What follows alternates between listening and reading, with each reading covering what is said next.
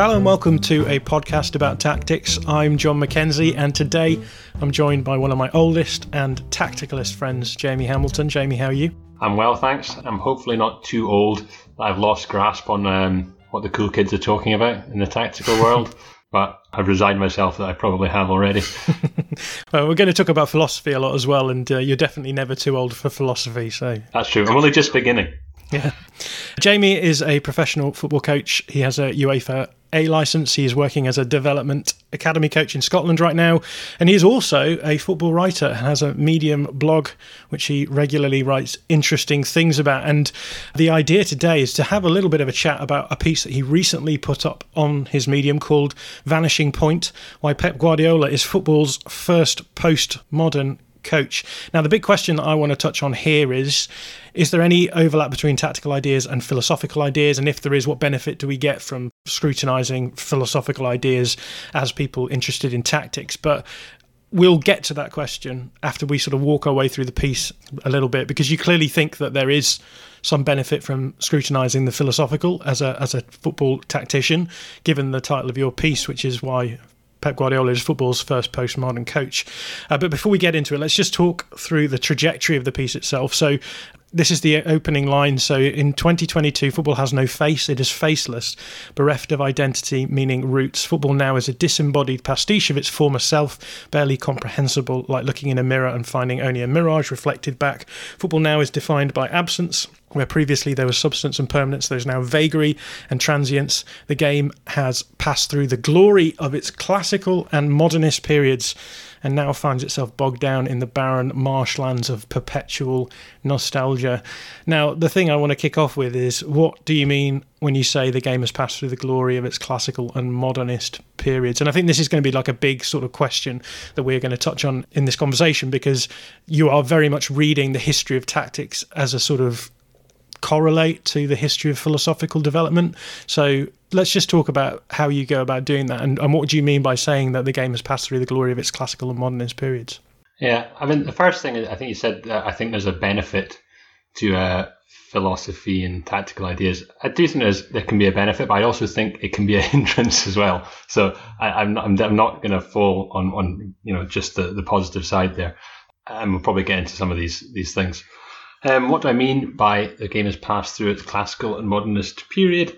Well, to start with, I think that the tone I'm taking there generally, I was piggybacking rather on Ken Early's article in the Irish Times that was focused on Manchester City's 1-0, I'm trying to remember now, 1-0 win against Chelsea, where they played Man City football and they kind of suffocated Chelsea, and Chelsea didn't do very well, and Manchester City won 1-0.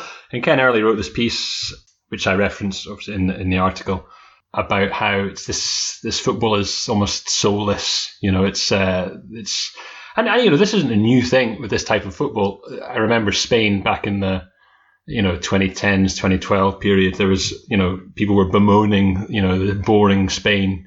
As they just kept the ball for 80% of the game and didn't do anything with it apparently. And people said, this is actually boring, because a lot of this is great football, it's a new way of doing it. And then a lot of the reaction against that was, no, it's boring. So I guess Ken Early's sort of that's the narrative he's putting forward there, that the fans want the blood and thunder. And I think it's a fair comment, right? This is why, and it's not something that I was taking a position in that article, and it's not something that I necessarily wholeheartedly I'm going to endorse to get behind. I'm certainly taking a position because I think it's an interesting inquiry, right? An interesting angle to come at this from, and say, okay, well, what are we saying here? We're saying this style of football is actually, it's losing a lot of what we have traditionally enjoyed about the game.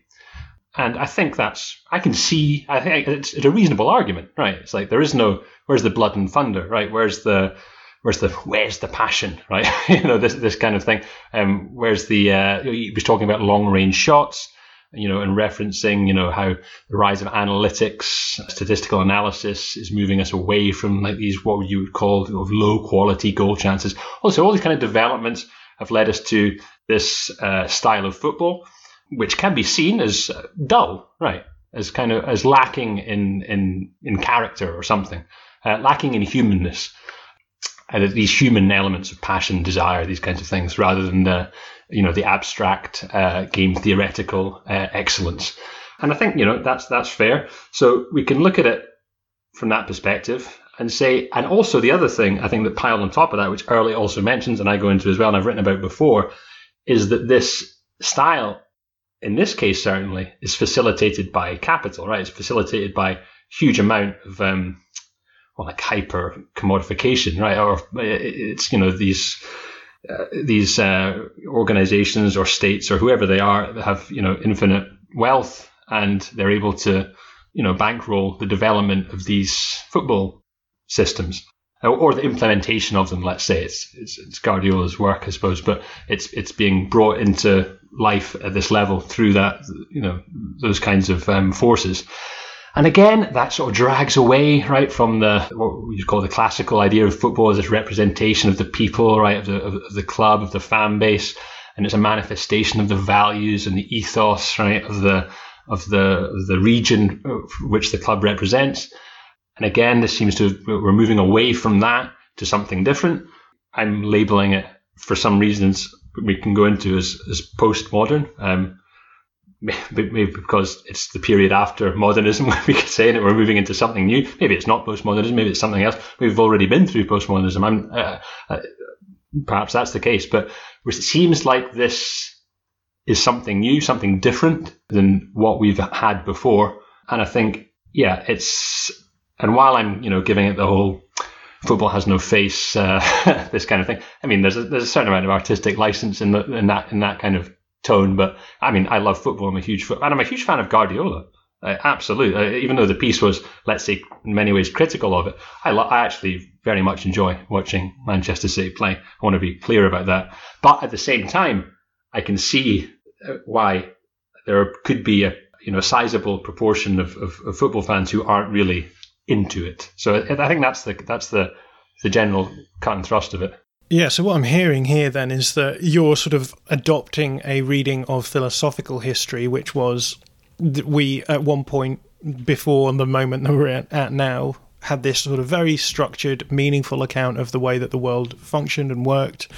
And through time, the development of philosophical ideas, we slowly eroded or evacuated those meaningful ideas away to a point at which, when you get to sort of high postmodernity, the question is like, what is meaning? Where do our meanings come from at all? And you're sort of applying that to football then, where you're saying, at one point football was this meaningful activity that was undergone for all these reasons that you mentioned, mainly in terms of localization, the idea of the club being precisely that, a club of members within a community who got together and were unified in their love of the game. And what we've ended up now is this influx of capital, which has meant that we have raised questions about what it means to enjoy football. So that you mentioned Ken Early's piece, but the quote that you put in from Early was, players today are told to avoid shooting from distance by coaches who have studied the stats and know precisely how low the chance of scoring from out there really are. Teams now aim to work the ball into a better position before pulling the trigger. The result is that the long-range screamer, arguably the most thrilling sight in football, is being optimised out of the game. Football evolves while the fans pine for what has been lost. So what we're really talking about here is disenchantment, right? Disenchantment of football in that sense, that what we're saying is the fairy tale elements of what we have traditionally told about what football is about have just been evacuated away, and we're in this sort of weird hinterland where, when it comes to finding meaning in the game, we have to do these sorts of ironic sort of acceptances that we know that as people who work in the game, that we are inhabiting this sphere which is at the beck and call of capital, as you said before, that rich people use it as a vehicle to increase their standing in society or to increase the money that they have, and we just sort of have to play along with it. And we know that the fairy tale is false. It's just cold, hard business at the end of the day. Is it disenchantment, right? Is that what we're talking about here? Yeah, I think there's, you mentioned hinterland there, and the title, I called it Vanishing Point, and that's from I think it's the first chapter of Baudrillard's book on America. It's called Vanishing Point. And he focuses a lot on the desert, right, as a place of disappearance.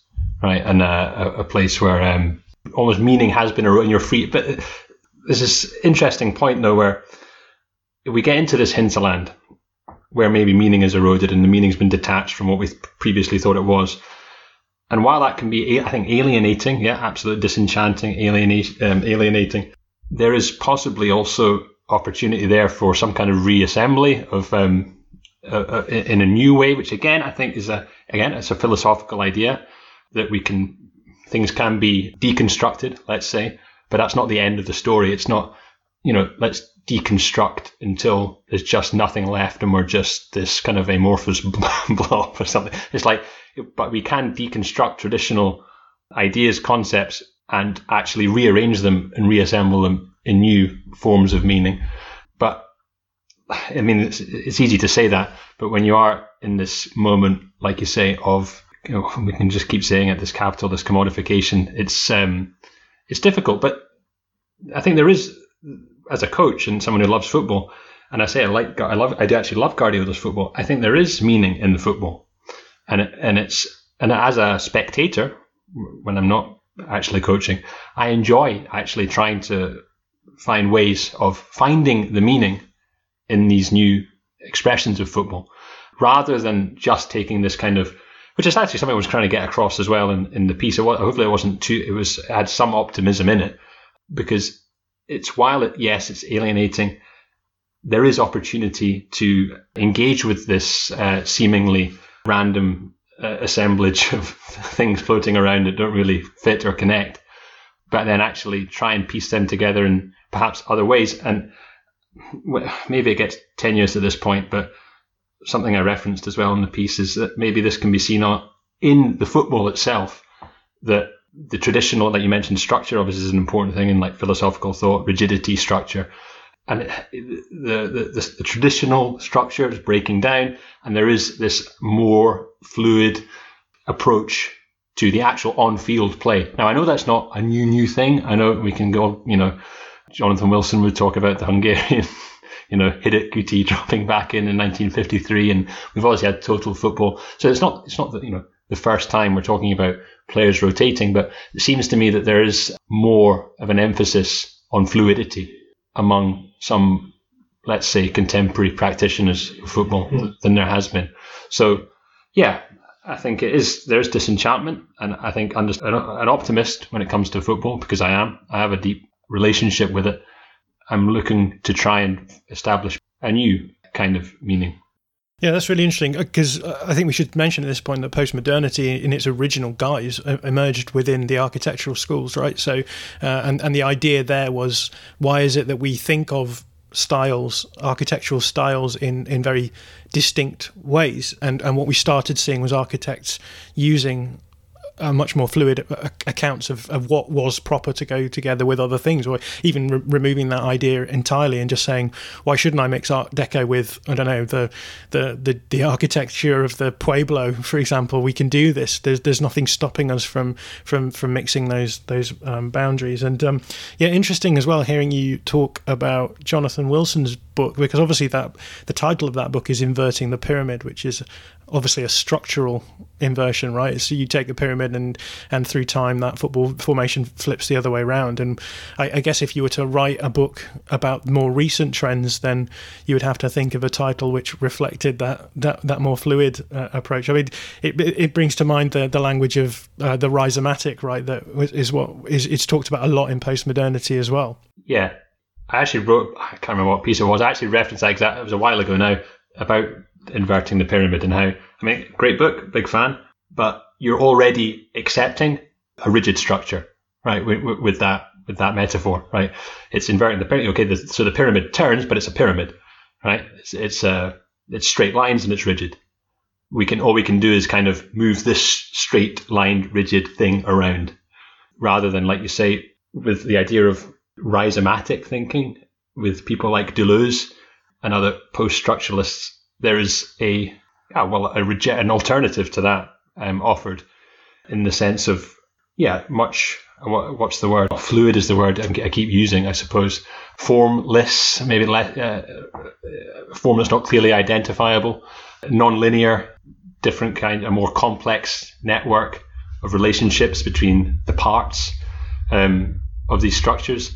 So I think we're getting into now, I think one of the main threads of philosophy, if we want to apply it to football tactics, football theory, we can even take something like Wilson's pyramid and say, hey, let's actually rethink this. Maybe we should deconstruct the pyramid, right, for the next stage of this progression, because you're going to be trapped inside a rigid structure without realizing you're trapped inside the rigid structure, right? This is the kind of the critique, right? The critical theorists are going to say, look, you're in this system, but you don't see that it's a rigid system because, you know, it's a fish doesn't know it's in water type idea, right? It's like it's just so commonplace and everyday that you haven't seen that you're actually in this structure and behaving as someone who's being influenced by the structure. So by deconstructing it into something else, something more fluid, there's opportunity for, as Deleuze would say, different lines of flight for novelty, right? And this is a big part of, I think, what is concerned. There's a malaise maybe about people, maybe to do with football and society in general, of this idea of it's difficult to find the new. And I think that football suffers from that as well a lot. Everything seems to be, people want to wear retro shirts, right? Clubs will even like put different retro shirts together, so it's like a patchwork of different nostalgic things. People always hark back, and it's very difficult to try and imagine something new, something like what Mark Fisher would talk about. You become so, what is it he says, it's easier to imagine the end of the world than the end of capitalism, is the famous line, but it's to do with novelty, right? And it's I think a pertinent point. So I think if we do want a genuine novelty, then it is necessary to go through a stage of deconstruction. But then, rather than falling foul of this, chronic alienation, there has to be a somewhat optimistic approach to creating new futures, something like that. So again, that's kind of how I try to come from it. Maybe that you might say that's naively optimistic. Maybe it is. No, I'm a big fan of naive optimism, to be honest. I know that I don't often exude that attitude, but at the risk of us ending up with just one definition of postmodernity, I thought I would be postmodern in my own approach and suggest another angle, tangent we could go down, which is Jean-Francois Lyotard's definition of postmodernity as an incredulity towards meta-narratives, which obviously sounds very grand and deep, I suppose. But as I read that, I understand it as being this idea that there isn't a singular narrative out there to which all of our ideas have to conform to. And I think, again, you can apply that to football then, this idea that there is no sort of universal football tactic which works, right? The development of football tactics has been, as I view it, dialectical, by which I mean that there's competing narratives there's competing styles by which you can coach your team in and get them playing in a certain way.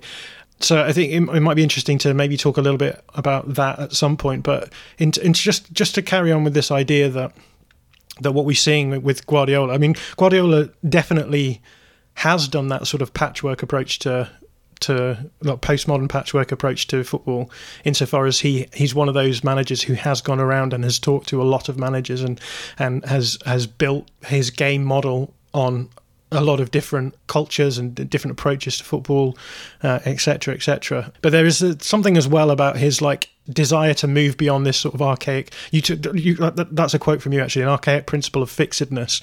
So I'll read the quote out, actually. You said, "The City players no longer adhere to some archaic principle of fixedness. No more are their positions consistently identifiable. They've become blurred. Players pop up here and there. Their locations are never set. Perpetual rotation negates the need for specialisation. The particular becomes general. Even the truest of all England's traditional positions, the number 9, is proved to be false," which I think that's a fantastic paragraph, Jamie.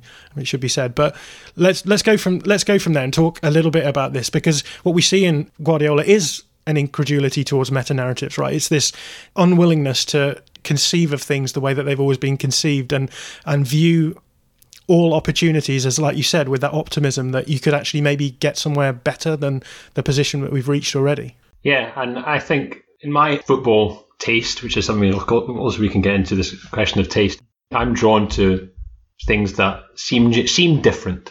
It's not that I would necessarily like this exact passing week in football, or this direct football or transition football. It's not necessarily how I, go up engage with it.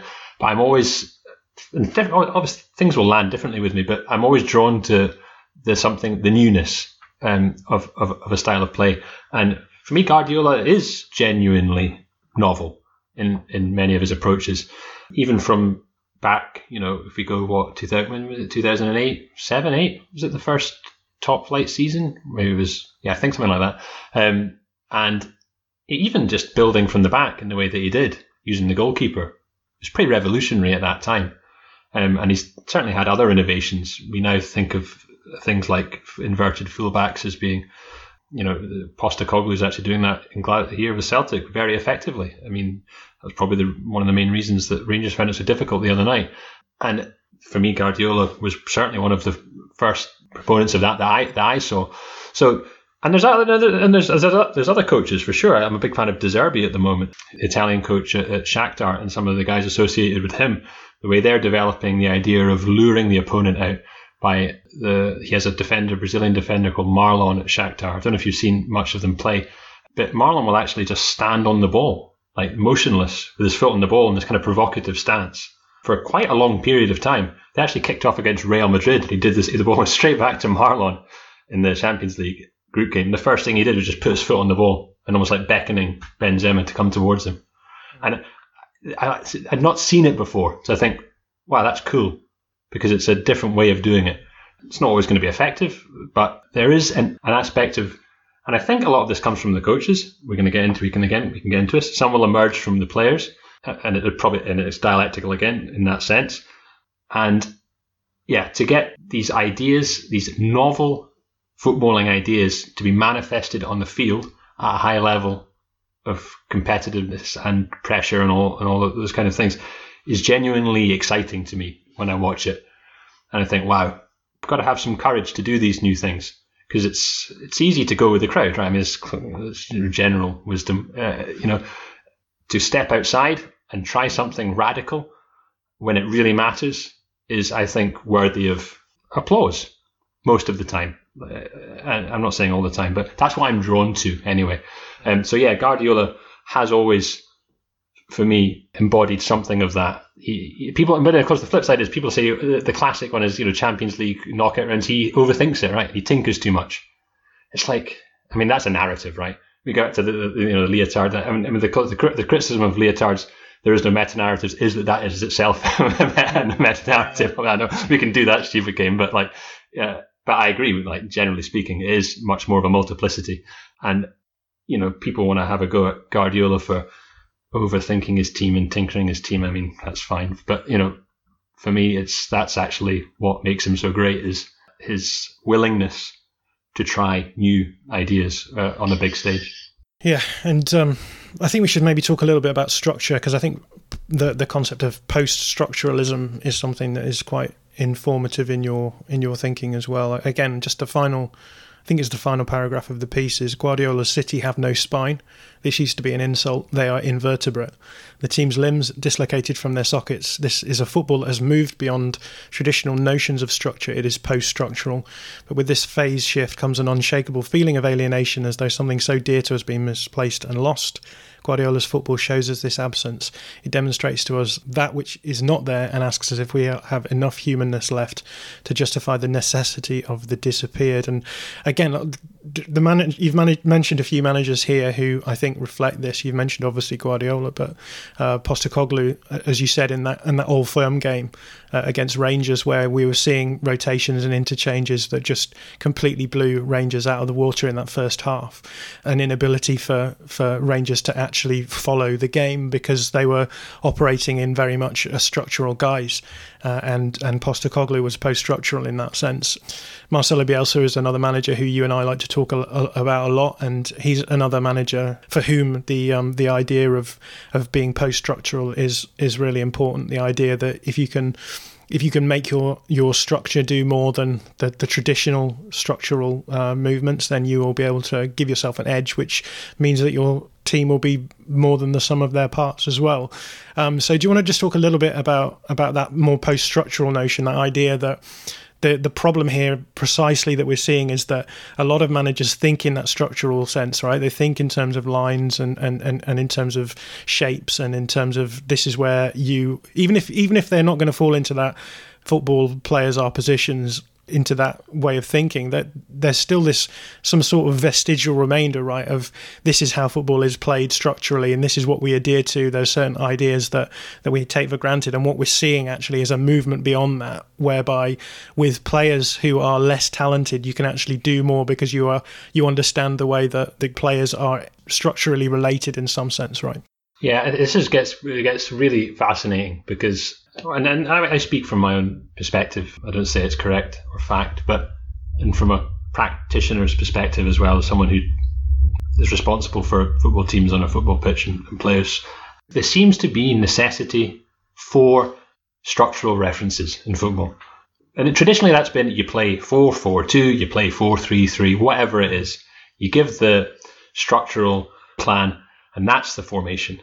And it didn't necessarily change very much between phases of the game, right? Attack and defense and all that. You just that's what you play.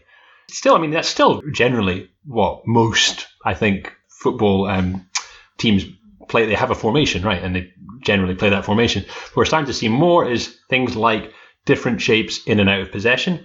So we could have different approaches to, let's say, pressing, and maybe you'd be man-oriented in your pressing, but you'd play maybe a zonal attacking system. And in transition, there's an appreciation that the structure will break down somewhat in transition, and you allow that breakdown for those small periods of time and then rearrange, hopefully, in a meaningful way that's good for the team to try to score or defend. And then we can start to see even more now, someone like Nagelsmann's maybe, or even actually Inzaghi at Inter, we're starting to see differences in actual, so let's take a team in ball possession, they're actually going to have variations in possession, right? So they might have 2, 3, even 4 different shapes that they can move between in the possession phase. Now, from my understanding and how I would go about trying to implement that, I would actually teach say it's 2 for simplification. I would try to teach the players both systems, actually as if I was teaching them the system. So as in like positions that are required and the different dynamics that are afforded in different shapes, the different patterns of play that will develop in the shapes. And if you then are able to teach them both shapes, then you can start moving between them because the players are familiar with what they're leaving behind and going to, right? They can see, and there's certain moves that allow you to change, say, from a 4-3-3 to a 3-4-2-1. You can actually make essentially 1 or 2 moves on the board and you have that new shape. It's actually, the attacking 5 almost stays the same, right? You're just actually shifting the base from a 3-2 to a 2-3, if you want to talk in those terms. So even by one positional movement, you've got actually a different formation. So it's not, and Bielsa talks about this, how formations are related. He's got that lecture when he's in Brazil, I think. And I've tried to follow that a few times and I still get lost, like what he's talking about.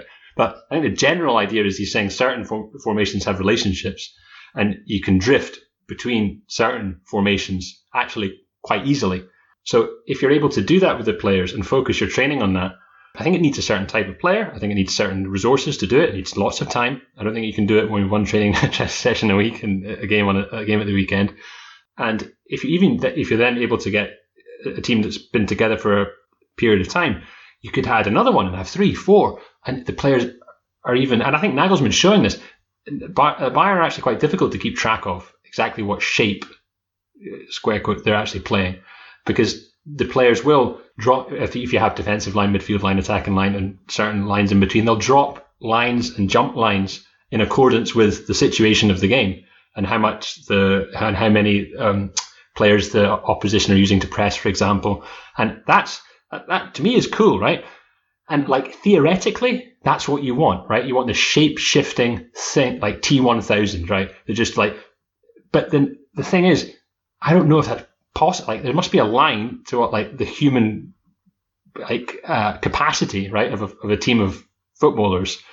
And I'm not saying this in any kind of like derogatory way, but like it must be some kind of limit to the amount of shape shifting that players can handle in a game because they're busy. They're playing football. Do you know what I mean? It's like they've got to do their shit. And it's not easy to shift formations constantly. But maybe as we go forward, this will become, if players are taught this from a very young age, maybe it will become formless completely. But I mean, right now at this stage, when I find it hard just from a practical point of view to try and imagine saying to the players, okay, right, we're playing against these, you know, your four shapes, just move to the right one accordingly. You know what I mean? It's like, it's tough. How much of that training will just be done in sort of very much thinking in terms of roles? So you tell a player that when this is happening, this is your role, and you do it. And then if all of the players are aware of their roles, then hopefully the theory goes that they then just sort of roll out, everything clicks in it, and they end up in the right places. Yeah, I think, you know, having specific roles and specific tasks for players who inhabit different niches on the pitch is absolutely, for me, and again, only my perspective, is really, really important for each player to know clearly their roles and their what's expected, right? If you're on the side, you need you to do this. If you're in the middle, deep, you need to do this. If you're in the middle, higher, you need to do this. If you're on the side, higher, you're going to do, because each area of the pitch, right, affords different, more desirable actions. We can see that quite clearly. So yeah, if players are all familiar with this, with the general expectations of what you do when you're in certain areas of the pitch, then yeah, it should be easier for them. But then, of course, players have profiles as well. And this is the thing I think I said. What did I? Something about you don't need specialization that goes to more generalization. Yeah. And it's like the traditional player profile of like the speedy winger or the big number 9 or whatever it is, the kind of the stereotype. That then needs, if you're going to play this formless system, then you don't really want the players to be like that. You want them to be more generalists and be able to be comfortable on the side, be comfortable in the middle, comfortable even as a striker or even as a defender, all over the pitch. So it's a different profile of player. It's getting away from this kind of specialization. But I don't know if that'll develop all the way. Maybe there'll always be specialists who just arrive and are just so good at playing number 9 or so good at playing, I think, whatever position that you don't want them to move around. It's interesting. I think Guardiola is an interesting one for this in terms of the number 9, because he seems to not, at this point anyway, not really care about what anyone thinks about what a number 9 or what a striker is. He said, "Oh, I don't," and I think De Zerbi is similar in that. There's other coaches too. Say, "I don't really care. All my players can score. They just need to get in the right position to score. I don't need to be the scoring guy." It's like, maybe that again is a moving away from this rigid conceptualization of it. So yeah, if you're able to have these generalists who are all familiar with roles of different areas of the pitch, then it is possible to do, because we see it happening. I mean, we are starting to see it happening. So it's not. It's a different style of coaching, that's for sure. And if we, I guess, move from this sort of fairly abstract idea to an even more abstract idea. So we talked a little bit about the Old Firm game, where we said that Postecoglou was able to cause so many problems for Van Bronckhorst because his team were playing on just a different plane of existence. How much do you think the success of these more fluid approaches depends on the opposition playing in a more traditional structure? And do you think that if the general evolution and development of tactical ideas moves to this point where we're talking about fluidity all the way down, how do you then start differentiating between the teams who are good and the teams who aren't? This is something I think that's interesting for Leeds, because for Leeds, I think we were in the Championship, we were very much playing above our level, and we were able to just crush teams all the time. And what we've seen in the Premier League is that Leeds have slowly had to mutate their style to a point, I think, where they're much less likely to be playing these sorts of, not that they're not playing fluidly, but I think that they are much more transitional, and they're only able to evince their fluidity in certain moments. So what's your take on like the future of this future? Where do you think it goes next? It's difficult, but because the thing about this, yeah, the Celtic Rangers example is good, because that's, to me, okay, we can talk about the quality of the players, but we can generally accept that between Rangers and Celtic, we can say one team has higher quality now, but it's not a chasm, right? A gap between the quality of the players. We can talk, there are differences, absolute, but we're not talking about some David and Goliath situation. And what we see there is a tactical approach, if you want to call it tactical, strategical approach, that really is giving an advantage to Celtic, right? It's really the fluidity and rotations on the sides between the fullbacks, the high number 8s, and the wingers is causing decisional crises, right, for the Rangers players all over the pitch. Actually, they were getting dragged out the middle. They were really confused, visibly confused. Actually, at some points, they were gesticulating to each other, saying, who's going with who. So, perfect example of a fluid approach causing confusion and crisis in a traditionally more rigid setting.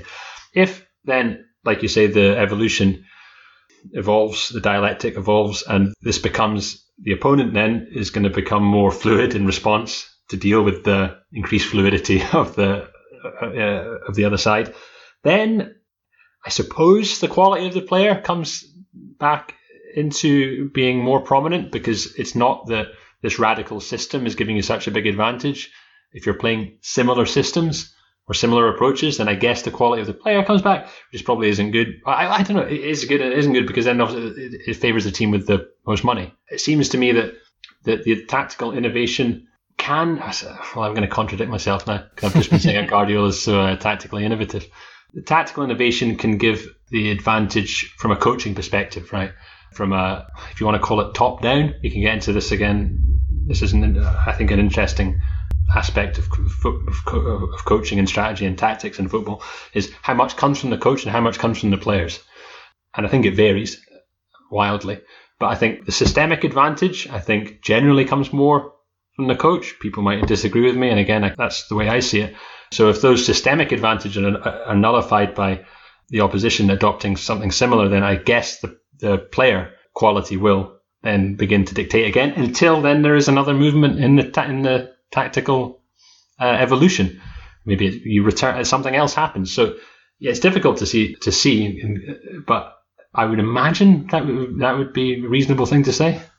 Yeah, and one final question on the particulars before we move back to these sort of meta-level questions about the use of philosophy in football tactics. But you maybe just hinted towards it there, but do you think that there will be a restructuralization process at some point if we did get to this sort of ultimately fluid reality? Do you think there would be an advantage to be gained by going back to a more structural approach in those situations? Well, it would seem so, like theoretically, even if it's just a general forgetting of football, of the strengths of structure, which are absolute undeniable. So yeah, if there's a general forgetting in the coach education over enough decades, then maybe a return to something like that would prove fruitful, because teams aren't primed to handle that kind of thing. And it could be a new structure. There could be, I think there are, and there are definitely possibilities for different structures. I think we see, I think of the team that played it, almost like a 3-6-1, something that's not been tried a lot, but I think could definitely work. Diamond in the middle, 2 wing backs, a striker, 3 at the back. Also just situational differences. I'm going to go De Zerbi again. And really, the amount of players you start in your own box from a goal kick can be interesting, because that acts as a provocation, right? If you're going to position 5 guys inside your own box, then that structure is going to provoke movement from the opposition. They're going to push more and more forward. So yeah, there's definitely structural aspects that can be changed. But if it gets to a stage of just fluidity and nothing else, then yeah, I think then if you introduce something more, some structure to it, it's going to have a disruptive effect to it, theoretically, I think. So let's return to the question I opened the episode with, which was, is there any overlap between tactical ideas and philosophical ideas? And if there is, what benefit do we get from scrutinising the philosophical ideas as people interested in tactics? How would you go about answering those questions? Philosophy is a funny word in football, because especially in coaching, I've been through my coaching courses and all this kind of thing, and people will often ask you, what's your philosophy? And they'll say, we keep the ball on the ground, pass and move, that's my philosophy. And you're like, it's not really a philosophy, to be honest with you. It's more just a general statement. So I prefer things like game model, game idea, we can get into rather than philosophy. But I think one of the most important ways I think about it, and there was a quote from Ranić recently, just when he first came into United. I think he was doing the Coach's Voice. It's one of these organisations that are set up for the education of coaches, and he was doing one of these speeches or presentations or whatever. He had like one of those, I think, like radio mic things. Quite cool. The Britney style mic. Yeah. In a boy band or something. I wrote it down somewhere, but I can paraphrase it. And basically, he said, what's the role of the coach? The role of the coach is to have a clear idea of the game in your head. And he said, like a video playing in your head of how you want the game to be played, and you must then transfer this idea to, and I think he said, the heads, the hearts, the bodies of the players, something like that, which I think is a very interesting quote, right, from this guy, Granit, who's obviously had some success in football. So he's saying that for the coach, and tactics, strategy, these kinds of things, is conceptualized in the mind of the coach and is then transformed or brought into life or manifested into existence through that coach facilitating or transmitting this idea to the players. Now, this seems to me, it is a one-sided. I think it's more dialectical than that. I think you're going to see emergent dynamics from your own group of players that are specific to those groups of players in that place and time that you can harness and go, wow, that's cool that you two can do that together. Let's use that. But I do think it's also true that there is this aspect of moving from like the mind, the abstract into the real, let's say, from the ideal into the real. And of course, these are loaded, right, philosophical terms, right? Because, I mean, what is that process? What is going on when we're trying to move something from the abstract into the real? Sometimes I find a lot of tactics writing so abstract that I can't visualize and feel how it's going to be transmitted to a group of human beings who have come to play their football training that day, and you have to stand in front of them in some sense, whether it's in a video session or on the pitch or whatever setting it is, one-to-one collective, and actually get this across, right? You have to get this idea from your head to the reality. And I think some tactics writing is detached. It becomes brain in a jar. And it's all good to theorize and this kind of thing. It's an interesting exercise, but you got to be where the rubber hits the road, right? It's got to be, to be football, which is played. It's not on Football Manager. Football is real, and it takes place, with human beings on a pitch. It has to be something that you can actually facilitate, right? And I think that's one of the most interesting areas where philosophy and football will intertwine. This movement to and forth from abstract to real, ideal to real. Yeah, but on top of that, I guess you're clearly taking philosophical ideas and using them as inspiration, right, for the way that football tactics can go themselves, right? Insofar as this whole piece to me reads as actually the language of the development of philosophy from these sort of classical, modernist, postmodernist phases actually reads quite nicely as a sort of correlate against which you can read the development of tactics, right? Yeah, I mean, is philosophy important in football tactics? I think yes, like in everything it is. If you want to look at things that way, I don't think you have to be necessarily interested in the history of philosophical ideas to be a football coach, right? I'm not saying that at all.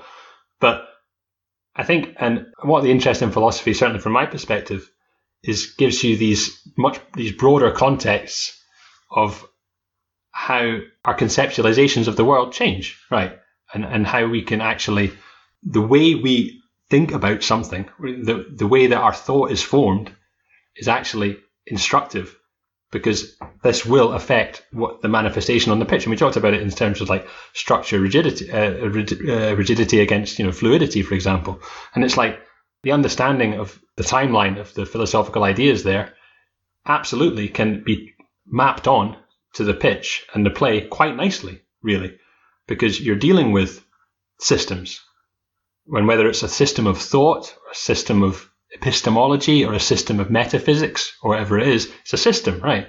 And there's a system on the pitch which you're actually using as well. So there are correlates you can draw from these ideas, and especially in coaching as well, because if you're interested in something like phenomenology, then your approach to coaching is going to be informed by that and the immediately embodied experience of the player in your exercises. Like, what is that? You're going to be asking those questions. And you might be asking those questions anyway without, being into morally punty. Right? It doesn't mean it puts these things at the forefront of your thinking. So you could be doing an exercise and you're thinking, well, what is the I know what the plan is, the abstract plan of this exercise, but what is actually the phenomenological experience of the player in this exercise? And this is what a lot of coaching, they call it skill acquisition science, is based on. These arguments between, should you just do rehearsed patterns of play against zero opponents? It's not phenomenologically real, right, to the game, because you're just playing against mannequins. Or should you always make your training against real life opposition to make it real, right, and to prime the movements that are actually realistic to the game? And this is a huge debate, right? It gets quite nasty sometimes. I tend to treat it as a spectrum, right? And I'm quite happy I'll take the leotard version, right? And just, I pick and choose quite happily. It doesn't bother me to go from an unopposed passing pattern exercise straight into, an opposed practice.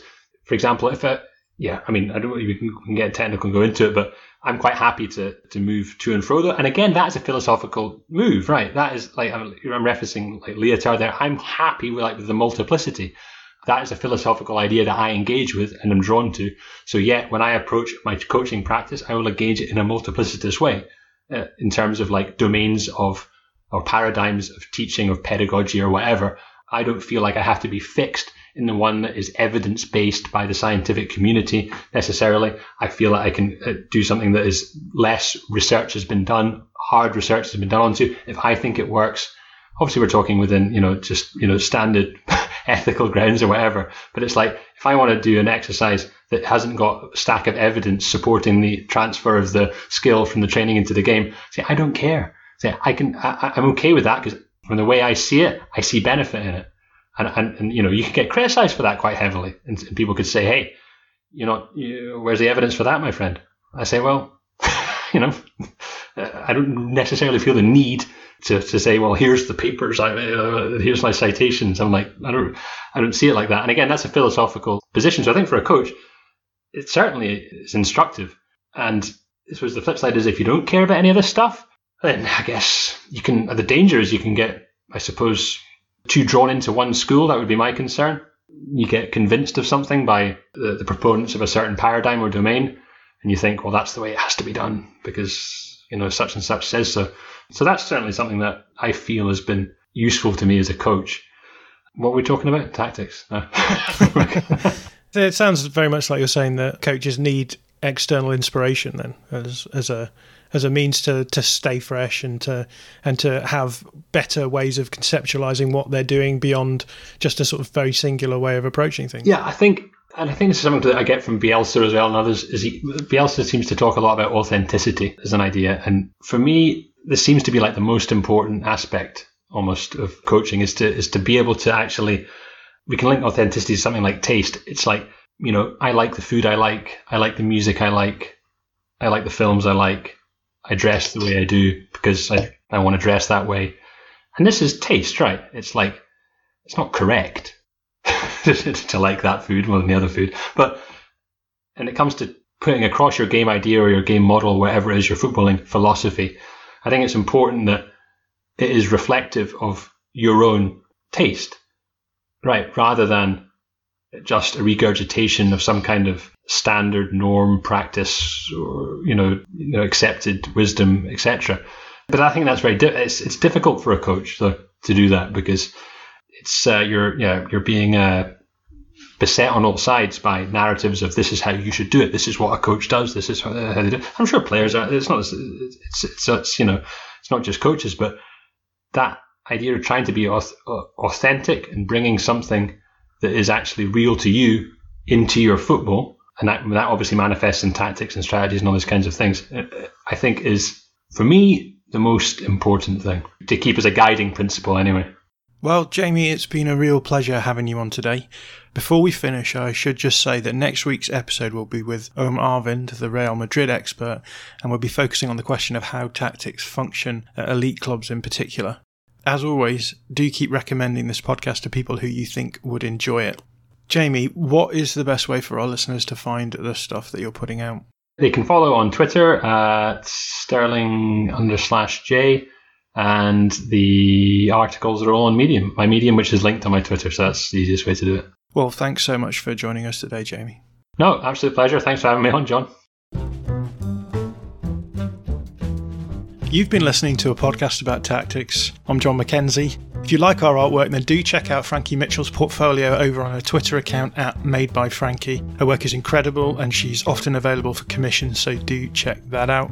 And then this music, written and recorded by my good friend Joe Hill and his North Arc Septet. You can find out more about them and listen to the music at www.joehillmusic.bandcamp.com. See you next week.